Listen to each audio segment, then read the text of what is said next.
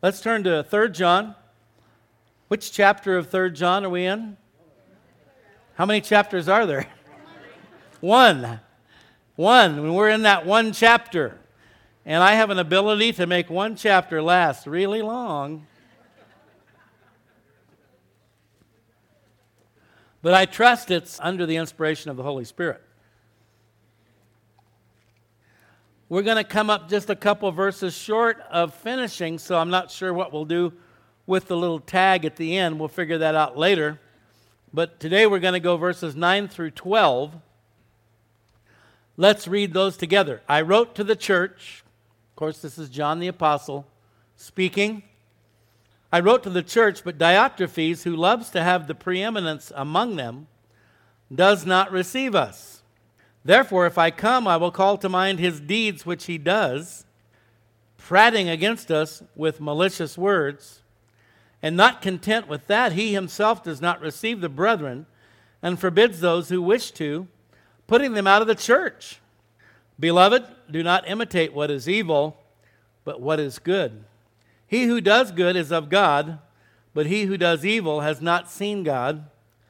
Demetrius has a good testimony from all, and the truth from the truth itself, and we also bear witness, and you know that our testimony is true. Let's pray. Father, John's getting into some pretty strong stuff here with this problematic leader in the church where Gaius is also a leader, apparently. We pray that you would teach us, Lord. You promised that your Holy Spirit would teach us, lead us, guide us into all truth.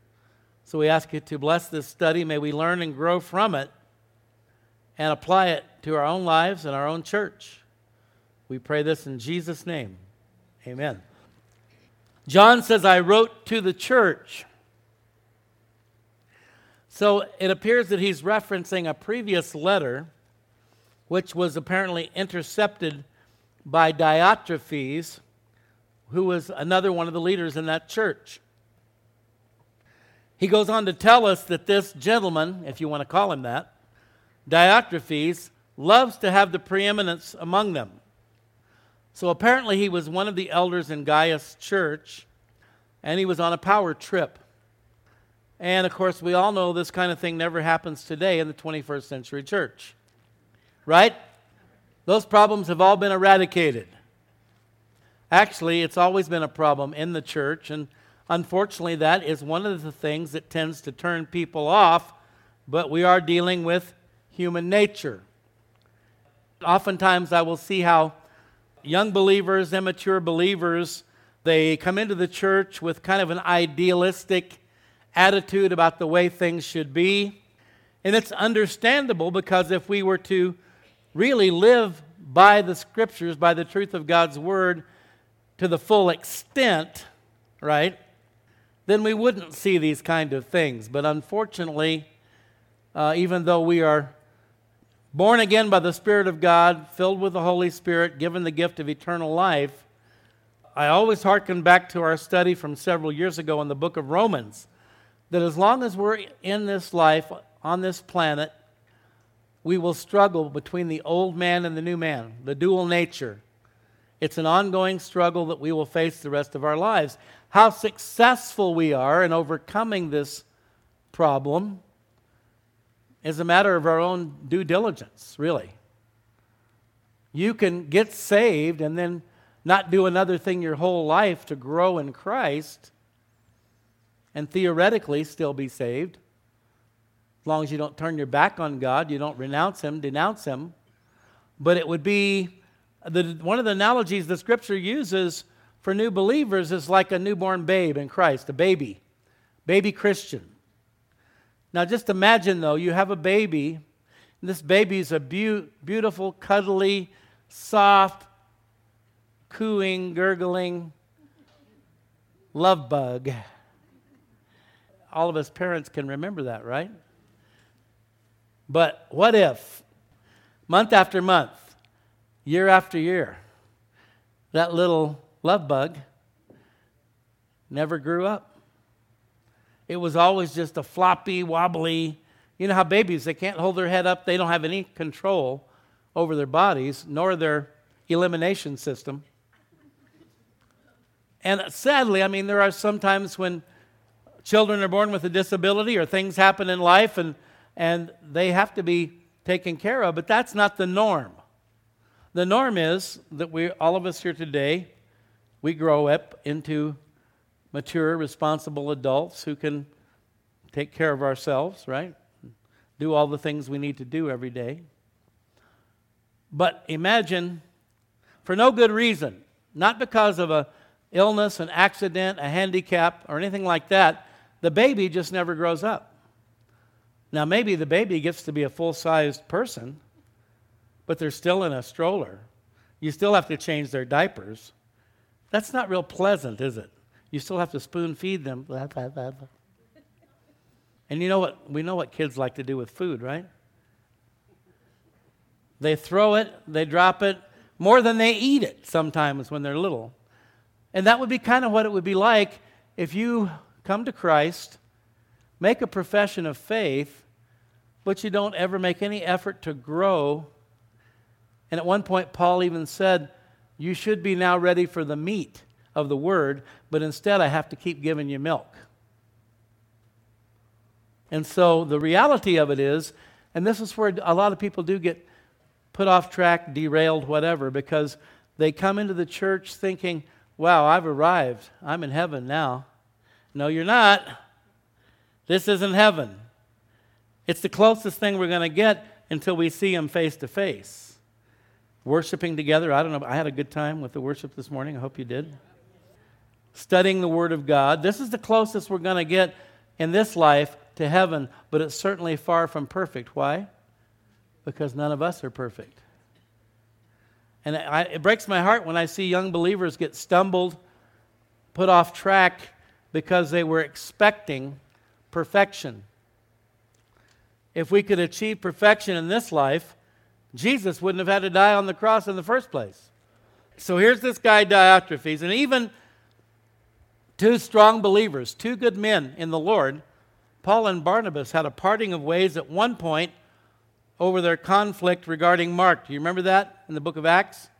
Mark bailed out on them on a mission trip. Paul was not happy about that. So when the next mission trip came up, Barnabas suggested bringing Mark. Paul said, no way, Jose. And Paul and Barnabas actually had a separation over that. They were later reconciled, but even men of that caliber can have disagreements. So as much as we don't like it and would wish to avoid it, and I think it's important to understand this, so when these things arise, we are not thrown off track. The church is filled with imperfect human beings, and as such, there will inevitably be conflict. So, I don't know, maybe we need to do a better job of explaining these things to new believers, but this is the reality of it. There will be conflict. But John is not hesitant to identify the character of this Diotrephes. He loves to have the preeminence. He likes to be in control. He likes to be recognized.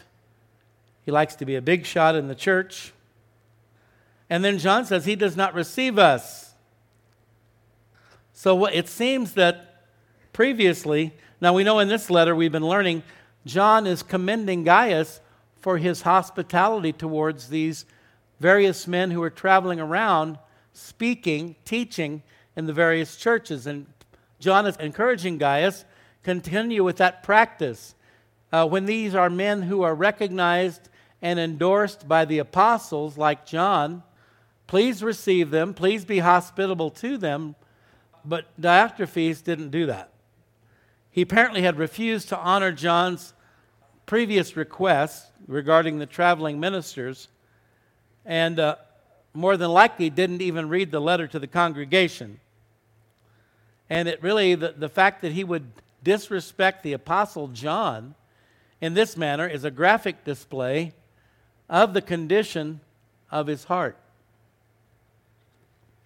Jesus had taught his disciples, who became the apostles, about this whole thing of wanting to have the preeminence. Mark 9:33 through 35, he came to Capernaum. When he was in the house, he asked them, "What was it you disputed among yourselves on the road?" But they kept silent. For on the road they had disputed among themselves who would be the greatest. Can you just picture those guys? Now we know that Peter and John really were constantly jockeying for position. And he sat down, called the 12, and said to them, "If anyone desires to be first," in fact, at one point, James and John, Boanerges, the sons of thunder, the guys who said, "Lord, do you want us to call down fire and nuke that village?" And yet, when it came to asking Jesus for a special spot, they had to ask Mommy to do it. "Mom, would you please ask Jesus if we can sit on his right and left hand in his kingdom?" Do you remember that? I think that's so funny. So we know that primary in this dispute must have been James, John, Peter, the three closest to Jesus, Peter, James, and John. And so they were arguing about, well, Jesus likes me better. Jesus loves me more. Sounds pretty petty, doesn't it? But we can be that way too. So they kept silent. Verse 35, he sat down, called the 12, and said to them, "If anyone desires to be first, he shall be last of all." Boy, I bet that put them in their place. "And servant of all."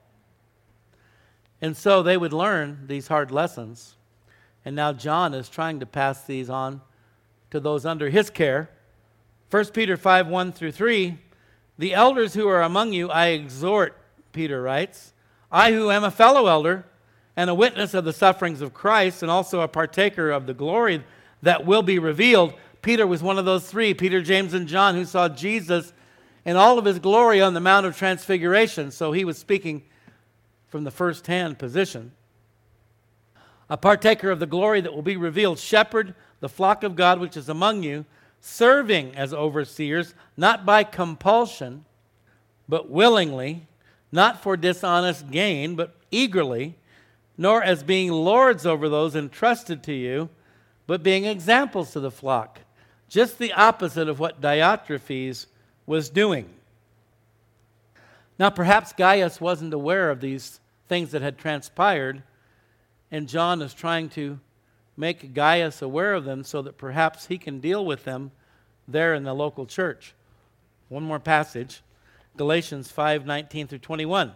This is talking about the works of the flesh. Then Paul will go on to write about the fruit of the Spirit. The fruit of the Spirit grows up within us as we follow Christ. It's a work of the Holy Spirit in us. The works of the flesh obviously come from the carnal, sinful nature, apart from Christ. The works of the flesh are evident, which are adultery, fornication, uncleanness, lewdness, idolatry, sorcery. And here's where I think we see Diotrephes start to come into the mix. Hatred. Usually that will go hand in hand with this desire to have the preeminence. There's hatred, there's contentions, jealousies, outbursts of wrath, selfish ambitions, dissensions, heresies, envy, murders, drunkenness, revelries, and the like, of which I tell you beforehand, Paul writes, just as I also told you in time past, that those who practice such things will not inherit the kingdom of God. I guess classically, traditionally, we would look at this passage and then we would perhaps question the validity of the salvation of someone like a Diotrephes.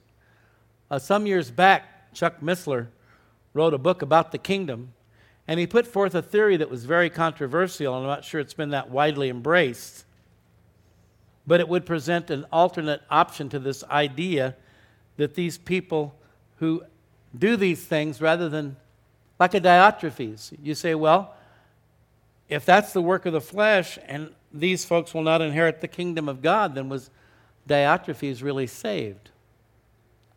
There's no indication here that John is questioning his salvation, but the teaching that Chuck Missler put forth is that within the kingdom, there would be those. We know that there will be rewards, right? 1 Corinthians chapter 3. That there would be those who, and he even went so far as to talk about that outer darkness. We understand that traditionally to be one aspect of hell.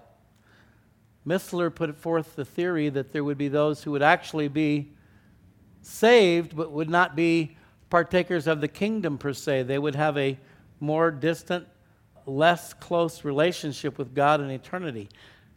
It hasn't been widely accepted, but it's an interesting premise. So it's one of those things.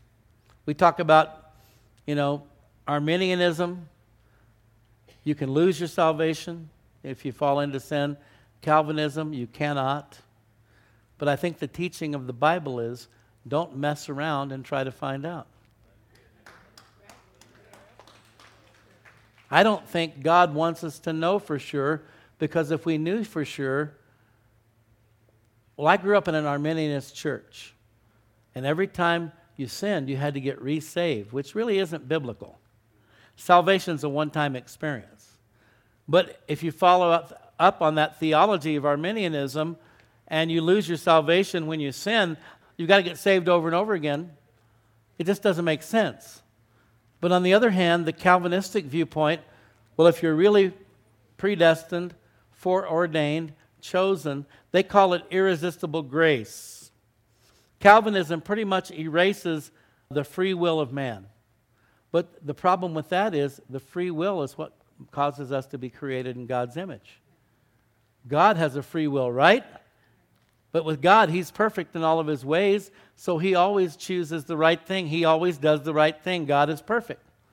He created us in His image, gave us a free will, and what did we do with it? Adam and Eve in the garden. But irresistible grace teaches you've been foreordained, chosen, elected before the foundations of the earth, which is true. But from the Calvinistic viewpoint, you have no say in the matter. So basically, God will force you to get saved, whether you like it or not.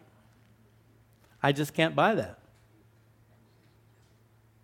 I believe that salvation occurs when God's sovereignty and the free will of man intersect. God draws us by His Holy Spirit. The Bible says no man can come to the Father unless the Spirit draws him. The Holy Spirit draws you, but you still have a choice. And when you choose to listen to the voice of God, to listen to the Holy Spirit and say, yes, Holy Spirit, you are right. Jesus is my Savior. Jesus did die on the cross for my sins. He is the Son of God. He did rise from the dead on the third day, and I believe that and I receive that. So only God knows where Diotrephes' heart was really at. But there's no doubt when you look at this list of the works of the flesh, that's something that as believers we should be making every effort not to manifest in our lives, right?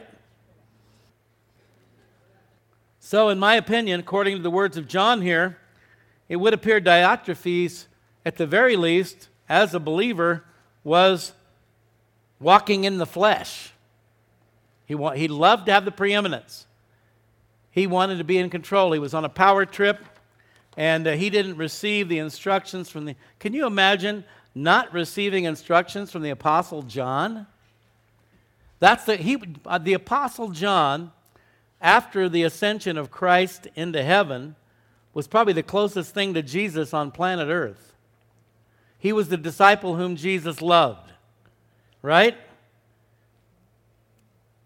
And to not receive his instruction, notice John says he does not receive us. John and the men he was endorsing. And by rejecting these men that John had recommended to the church, dear Diotrephes, I highly recommend these men. I believe they would bring some great teaching to your church. Please receive them openly, lovingly, with hospitality, and receive their ministry in your midst. But by rejecting these men that John had recommended to the church, Diotrephes was rejecting John as his overseer in the Lord. And this is something I think that would be helpful to every one of us to remember, because sometimes I think we get our feelings hurt when we try to share our faith with people and they don't accept it, they don't receive it. When people reject the message that we bring as ambassadors for Christ, it's actually Jesus they're rejecting. And if we think of it that way, which is absolutely true, because we're not Jesus. We didn't die on the cross for their sins. We didn't write the Bible. We're just simply messengers. And when they reject that message, we might take it personally, but really it's Jesus they're rejecting. So rather than be hurt or offended, we should be concerned for them. Right? Because they're rejecting Christ. And ultimately, if they reject Christ unto death, that is the unpardonable sin. And they will not spend eternity with God. So rather than being hurt, offended, discouraged, disappointed, we should take that as a call to prayer, to pray for that person. Oh, Lord God, please help them. I pray sometimes for some of my extended family that don't know the Lord, aren't walking with the Lord. God, open their blinded eyes, open their deafened ears, that they might see and hear the truth. Give them the gift of faith and the gift of repentance. We need to pray very specifically for them, because that's exactly what needs to happen in order for them to come to Christ. So verse 10, therefore, if I come, John says, it's not a guarantee, but apparently John is considering it, praying about it, looking for an opportunity to visit the church of which Gaius is a part. If I come, in other words, Lord willing, I will come. I will call to mind his deeds which he does. So again, it's not the work of the Holy Spirit in the life of Diotrephes. It's the work of his flesh. It seems that John's intention is to correct Diotrephes, probably in front of the entire congregation. 1 Timothy 5:19, Paul writes, do not receive an accusation against an elder except for 2 or 3 witnesses. So we know that John is not overreacting. He has solid evidence that this is what has occurred. Those who are sinning rebuke in the presence of all, that the rest also may fear. So in the early church, there was a concerted effort, which was spearheaded by the apostles, to maintain strong discipline within the church, because they knew if they didn't, things would get away from them and get out of control. Here we are 2,000 years ago. I don't know how many different denominations we have, how many different cults we have in the world today. Many, many. And most of the churches today aren't willing to deal with things like this. The usual pattern is if somebody in a position of leadership gets in trouble, they sweep it under the rug and that person disappears. That's not how they did it in the early church. It's not an easy thing to bring someone up in front of the congregation and publicly rebuke them, as it were. But that is the biblical process, and that results in better, quicker restoration and healing. I know, even within the Calvary Chapel movement, there have been situations, and like I say, usually what happens is that person is whisked away as quickly as possible, and a minimum amount of discussion takes place. And that's kind of the world we live in today, but it's not necessarily for the best interest of the church. If you've ever had thoughts about, I wonder why the 21st century church is not stronger than it is. I mean, a lot of churches can put on a really good facade, right? Everything looks so amazing, wonderful, fantastic, but it's a facade. But a really powerful, dynamic church is a whole different ballgame. And it happens when we actually follow the guidelines in the Word of God. We've tried to do that here. And it usually, people get upset, they get mad, but oh well, what can you do? John's dealing with it here. And he says, I will call to mind his deeds which he does, prating against us with malicious words. This guy was bad-mouthing and trash-talking the Apostle John and his associates. Now, I'm pretty sure there's even some here today that would say, well, you shouldn't do that. In fact, I saw a comment recently, I think, from somebody here in the church that, well, we just got to be loving, which is true. But at the same time, when someone is in a public position like Diotrephes, John finds it necessary to call him out and to identify his misdeeds. So again, the problem is far too often we interpret love from our own emotions and feelings rather than the way love is presented in the Bible. Do you think it was mean, nasty, hateful when Jesus said to Peter, "Get thee behind me, Satan, for you do not have in mind the things of God"? I suspect by today's standards, I'm honestly shocked at how many people still even go to church and read the Bible, because everybody today is so easily offended. How can you read the words of Jesus with that mentality and even like Jesus? Because everybody's minds have been so twisted, so brainwashed. You can't say or do anything today without somebody getting offended.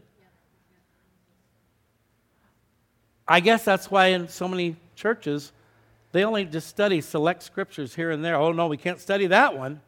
That'll really turn people off. But if you don't study them all, you're never going to get to know the real God and the real Jesus. And if you don't like the real Jesus, fine. But don't say you believe in Jesus if you don't like him, if you don't love him, if you don't take every word that he says as the gospel. Stop pretending. Stop faking it. Stop fooling yourself and everyone else, and be honest. But if you really love him and you want to serve him, then you better not get offended by anything that he says. And you better not just read it and believe it. You better live it. Now, I would say, in light of what was going on here, John was really he was exercising tremendous patience with this guy. I would have probably told Gaius, take this guy out behind the church and lay hands on him. In the name of the Lord. John says, if I come, we're going to have a talk. John is definitely bearing the fruit of the Spirit. The sad part, now here's another thing that amazes me that I've experienced. We're going to have our 31st anniversary in January for this church. First Sunday in January. The thing that amazes me now, Diotrephes was a leader in the church. He's rebelling against John, trash-talking him, seeking the preeminence. Now, I don't know what was going on within that church, how many people knew what Diotrephes was up to. But as a pastor, it blows my mind. Now, it says 2 or 3 witnesses, right? It blows my mind how many people who aren't even in leadership are so ready to believe the worst about me, other people in leadership, with no evidence whatsoever, based on the word of somebody who's not even in leadership.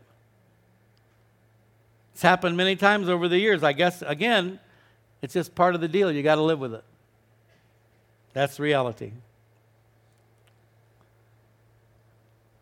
There are always guys like this. The sad part is that guys like this always find at least a few people who fall for their garbage and line up behind them. Remember Korah and Abiram, or Dathan, they all rose up against Moses. Lucky for people today, God doesn't deal with them the way he dealt with those guys. When they rose up against Moses, the ground opened up and swallowed them. I prayed that prayer, it just doesn't happen. Perhaps some have prayed that prayer about me. So I'm also thankful that God doesn't do that anymore.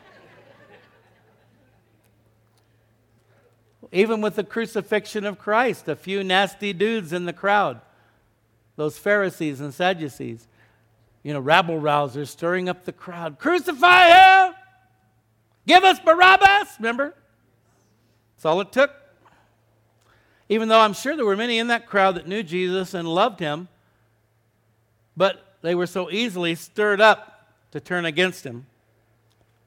And then, not content with prating against John and his associates with malicious words or gossiping maliciously about us, as the NIV says, not content with that, he himself does not receive the brethren.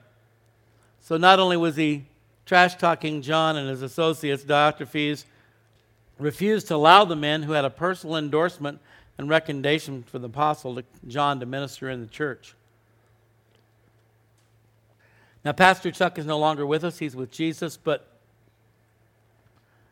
as my pastor, mentor, leader, it would have been like Chuck calling me on the phone and saying, I'd really like you to have so-and-so come and speak. I think you'll really be blessed. And for me to say, I won't allow these men you're sending my way to teach here at Calvary Chapel East. And by the way, Chuck, I think you're a jerk. I can't even remotely imagine doing anything like that to my overseer, my mentor, my pastor. And then as I've served under other pastors prior to planting this church, there were times when I didn't always agree with everything they may have said or done, but I would never have dreamed of behaving in that manner. But I praise God for that. It's a work of the Holy Spirit in my life. And forbids those who wish to, putting them out of the church. So not only would he personally not receive them, he would not allow anybody in the church to receive them. So this guy really was on a power trip. And if anybody was to host one of these traveling teachers, he would put him out of the church. So John's final indictment against Diotrephes here is he won't even allow those in the church who have the gift of hospitality to exercise it. If they tried to do it, he would kick them out of the church. This guy is a world-class, power-hungry control freak. And so, yes, Virginia, it's the holiday season. Yes, Virginia, there really is a Santa Claus or what? Yes, Virginia, they even had those kind in the first century church. It didn't take long at all before that dual nature began to rise up, that fleshliness, and impact the church, which is a powerful testimony, by the way. The church of Jesus Christ, which we're part of. Do you like that? I like being a part of that. The church of Jesus Christ has endured 2,000 years of persecution from within and from without. If this church, and I say the church universal, which we're a part of, if the church of Jesus Christ were not of God, it could never have survived the level of attack that it has endured. And in our day and age, that's ramping up again. More and more, Christians and Christianity are being denigrated, humiliated, castigated by the world, and even by some who claim to be a part of it. The latest, I don't know if I'd mentioned this, I'm sure you probably heard it by now, but the Pope has denounced the resurrection of Christ. And I had an article, it's been on my desk for months, I never did bring it in here, but majority of Christians in the UK, the United Kingdom, Great Britain, don't believe in the resurrection either. So all the fundamentals of our faith that are essential, the deity of Christ, the virgin birth, the atonement for the sins of the human race on the cross by Christ, the resurrection from the dead, all of these are systematically being rejected and eradicated from the theological position of many denominations and many believers. Jesus made some interesting comments about the last days. He said, when the Son of Man comes, will he find faith on the earth? And when he says faith, he's talking about the true faith. There are many faiths, right? Many belief systems in this world. But Jesus said, will I find many who are still holding to and embracing the true faith? I think the obvious answer is no. The Bible does predict a great falling away in the last days. A friend of mine who went out to plant a church a number of years ago encountered a guy like Diotrephes. He got into the area. I won't give any names, but it was a Calvary chapel, and there were several Calvary chapels kind of scattered around this area. This guy had kind of set himself up as the local guru to these other pastors and kind of was controlling everything. These guys wouldn't make a move without his permission. And he wasn't real excited about Elmo coming into the area. We're going to use a fake name. And it was just like this Diotrephes situation. And what it had served to do was kind of oppress these ministries in the area. And there was a lot of oppression in that church as well, something very rare and unusual for a Calvary chapel. They'd actually posted a dress code in the foyer of what it was appropriate to wear to church and what it wasn't. Does that sound like a Calvary chapel to you? Not anyone I've ever been to. And there were other things like that. So eventually, that was overcome. But just an interesting modern day example of exactly what we're talking about here. It's a sad thing when someone gets into that place like Diotrephes. And John is dealing with it. And so in verse 11, he tells Gaius, beloved or dear friend, do not imitate what is evil. I think the implication here is that what Diotrephes is doing is evil. Don't imitate him. And I was thinking about this, there's a lot of guys in ministry, and we might look at them and say, wow, they sure do some weird things. Probably think that about me. But a lot of it, and I think about it, and this is how they were taught.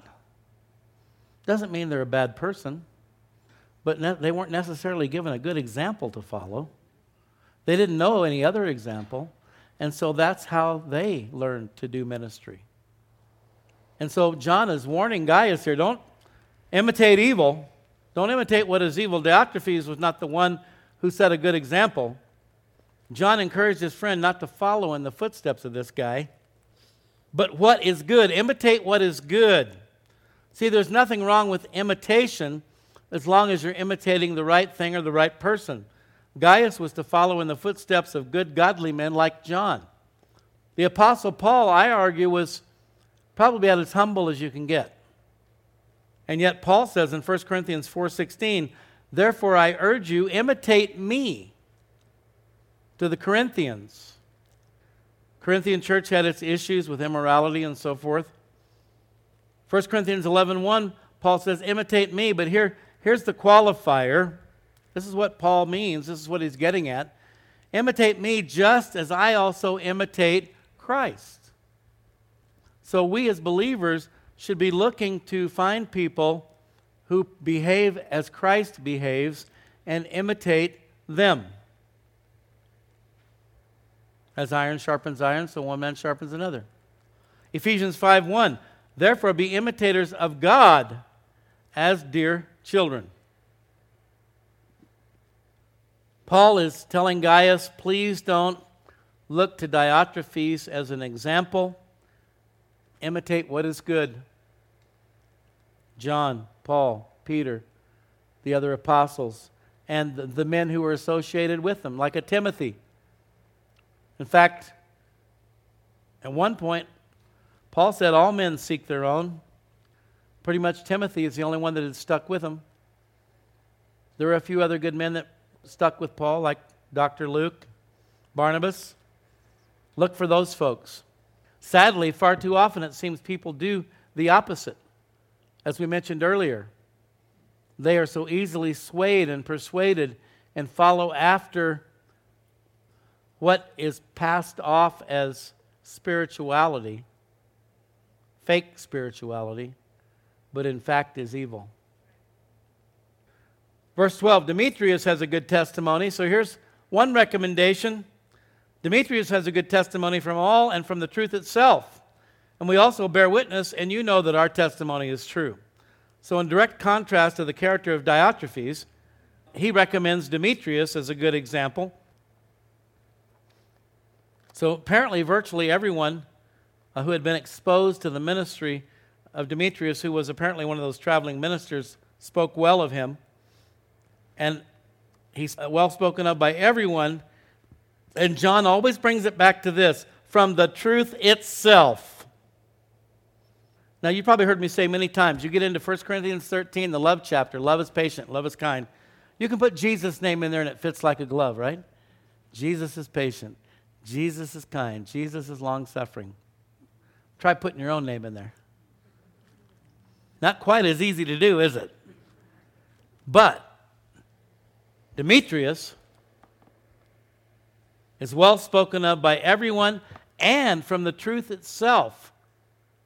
You could read the scriptures about truth and plug Demetrius' name in there, and it fit perfectly. Good guy. And John says, we also bear witness, and you know that our testimony is true. We also bear witness, or NIV says we also speak well of him. So Demetrius, this is really important. Try to grab a hold of this if you don't get much else from today, and I hope you do get more. But Demetrius had the approval of, 1, his fellow believers, 2, even more importantly, the Word of God, and thirdly, the church fathers, the Apostle John. 3 powerful, dynamic recommendations. And this, folks, adds up to a stringent criteria for those who would serve in ministry. He who would be first, like Diotrephes, is an automatic disqualification.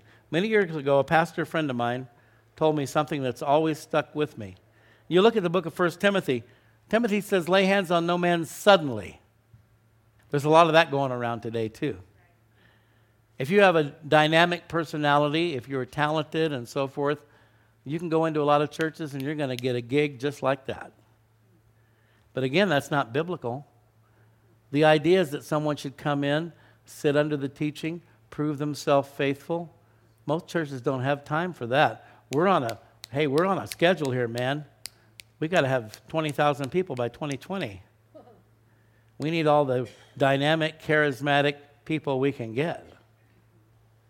And if they're saved, all the better. But if not, we can work with that. James 3:1, my brethren, let not many of you become teachers, knowing that we shall receive a stricter judgment, higher standard. And we've seen that standard here exalted, uplifted, exemplified in Demetrius. Fellow believers, Word of God, those who are in authority over us. Demetrius didn't meet those qualifications. And we could reasonably add to that those in the world. 1 Timothy is talking about the qualifications of an elder. Chapter 3, verse 6. Not a new convert, so that he will not become conceited and fall into the condemnation incurred by the devil. What that condemnation was, the devil wanted to be like the Most High. He wanted to usurp God's power and authority. He was kicked out of heaven for it. You lift somebody up too soon, they think they're hot stuff, and that leads to a lot of trouble. And he must have a good reputation with those outside the church. That was a challenge for Paul when he first got saved. Everybody knew him as that rabid rabbi going out to arrest Christians to kill them. They were very skeptical of his conversion, and he had to prove himself the real deal, that he will not fall into reproach and the snare of the devil. Then finally, John says, you know that our testimony is true. Gaius knew the integrity of John and the others was beyond reproach. How did he know that? Because he was in relationship with John, in fellowship with John. And again, that's something that so often today is lacking in the church. Close fellowship, relationship, getting to know people. They get to know you. We see a mirror image of what's happening in the world with what's happening in the church. I don't really want to know who you really are. Just lie to me. Tell me what I want to hear. Put on a good show. Put on a good front. Put on a good face. And we just won't go any deeper than that. That doesn't work if we really want to get serious about God and His church. Gaius knew that he could take John's word to the bank. And that requires relationship, fellowship, being together. You know, our relationship with God is a covenant relationship. It's called the New Covenant in the blood of Christ. And since every one of us who have received Christ as Lord and Savior are part of that new covenant, that means not only are we in covenant with God, we're in covenant with one another. But how many believers today really live that way? Like you're really in covenant with your brothers and sisters. That's the reality of it. Can you imagine how amazing this church, any church, could be if we really lived like that? Now, I think our church does a pretty good job. We've got a lot of good fellowship, a lot of relationship, a lot of support. But we can still do better, couldn't we? And we should want to. We should desire to. But I'm going to have to be honest with you here. Don't get mad at me. It's not going to happen just by coming on Sunday for an hour and a half. There's other opportunities. There's women's Bible study. There's men's prayer, koinonia groups, this outreach today to the nursing home. When you calculate the amount of time that we spend together compared to the totality of the time in any given week, it's pretty minute and minuscule. In the early church in the book of Acts, how often did they gather? Daily. Now, I'm not throwing that out there. I know that's not going to happen. But we have a Thursday night Bible study. Pastor Carl does an amazing job. It's a pretty small group of people. Back in the Jesus movement days, people were flooding to the church.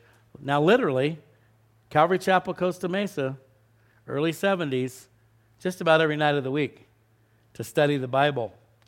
One of the ways you know you're in the midst of revival is when people cannot get enough of the Word of God. I'm praying for those days to come again. In the meantime, I'm thankful you're here. I'll take what I can get. If I can get you on Sunday morning for an hour and a half, that's great. But I'm not satisfied with that. I got to be honest. I want more. I think God wants more. What do you think? Because out of all the things we do in life, things like this and some of the other activities that I've mentioned, now again, there should be things happening at home. Let's be honest. I don't think any of us do as much as we should at home in terms of our own personal. I'm not going to ask for a show of hands, but how many would say, in order to really get serious about physical exercise, you almost have to join a gym or something. You know, you've got to make some kind of a commitment and maybe spend a little money. Man, I better get down there. I'm paying $40 a month, right? Or you buy a treadmill and then you don't use it. It's too easy. It just sits there. I got to get down to that gym, man. I'm paying this fee every month. Plus they have a jacuzzi and a pool, and most of us don't have that at home. Some do. You get my point? And so, in a perfect world, we would all be there at our desk, spending hours in the Bible every day, hours in prayer. Every waking moment that we weren't at work, if you still work, some are retired. Every waking moment that you're not at work or you're not, eating a meal or taking a shower or, try to spend a little time with the family, but, hours and hours there at the desk every night or on your knees. Let's be honest. It doesn't happen for the most part. Why do you think God established the church? Because he knew we all needed help. We needed to be led. We needed to be fed. We needed to be gathered together. To have affirmation, to recognize I'm not a weirdo. I'm not the only one. There are other people that believe what I believe, that love God like I do. The devil's goal is to make you believe all those things. That you are a weirdo. That nobody loves God like you because you're weird. You're a fanatic. Keith Green, if you remember the great Keith Green. Oh Lord, you're beautiful. Your face is all I seek. Keith Green wrote that and many other great songs. He said, a fanatic. Now, Keith Green was pretty radical. He said a fanatic is somebody who loves Jesus more than you do. Get it? He tells Gaius, John tells Gaius, and you know that our testimony is true. Diotrephes, had he not been totally full of himself, would have recognized this fact as well. Yes, the New Testament church had problems and problematic people from the very beginning. Remember a couple named Ananias and Sapphira? That's another thing we're probably glad that God doesn't do anymore. Right? They lied to Peter. Oh yeah, we gave all the money to the church. All they had to do was just be honest and say, well, yeah, we did hold back some for ourselves. You know, we need a little for retirement. Oh, no, they wanted to look all spiritual. Yeah, we sold that land. We give all the money to the church. Peter goes, really? Boom! Ananias drops dead. They bring Sapphira in. Tell us, Sapphira. Wow. I know why God doesn't do that kind of stuff now, because not very many people could handle that kind of power. Can you imagine? You just say the word and somebody drops dead. God knows we can't handle it. Peter could. Peter walked with the Lord for 3.5 years. Peter went through hell and back to get where he was. So, Sapphira, you guys gave all the money to the church, huh? Oh, yeah. Yep, just like he said. Boom!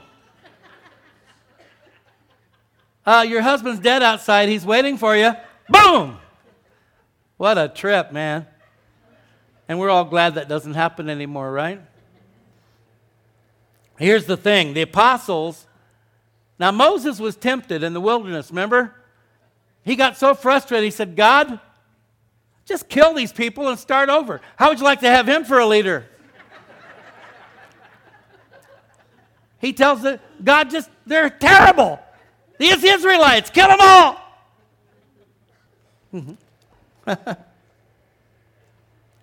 Anyway, the apostles did not give up on the church. And if we were to eliminate all the imperfect people, there would be no pastors and no churches. Right? Jesus is the one who established his church, and he's the one who will sustain it. Matthew 16:16. Simon Peter answered, you are the Christ, the Son of the living God. Peter makes this profound, concise statement of faith. Who do men say that I am? Oh, Elijah, Jeremiah, blah, blah. Jesus says, Peter, who do you say that I am? You are the Christ, the Messiah, the Son of the living God. Jesus said to him, blessed are you, Simon Bar-Jonah, because flesh and blood did not reveal this to you, but my Father who's in heaven. The Holy Spirit showed you, Peter, who I am. I also say to you that you are Peter, Petros, pebbles, little rock. And upon this rock, me, Jesus, I will build the truth of who I am, Peter, which you've just stated. Upon this rock, I will build my church, and the gates of Hades will not overpower it. The church is not a man-made institution. Man's done a good job of messing it up over the years. But it is a God-made institution. Jesus is the one who established the church. He's the one who will sustain it. He's done it for 2,000 years, and he will continue to do it until we see him face to face.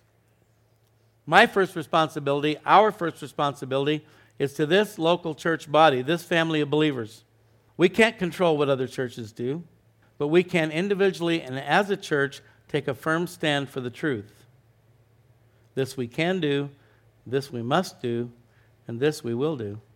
Let's stand. Let's pray. Father God, thank you so much for the wisdom of the great apostle John. Lord, we pray that this study today will impact how we think, how we live, what we believe. Lord, we want our beliefs to be totally in alignment with the truth of your word. We ask you to strengthen us, fill us with your Holy Spirit, Lord. Give us the strength we need to endure, because your word says that those who endure to the end will be saved. Lord, that we not turn to the left or to the right. We would not give in to the ways of this world, the deceptions of the enemy. Lord, that we would be filled with your agape love. But Lord, we understand that that love does not always look the way we think it does. There are times, according to the great James Dobson, when love must be tough.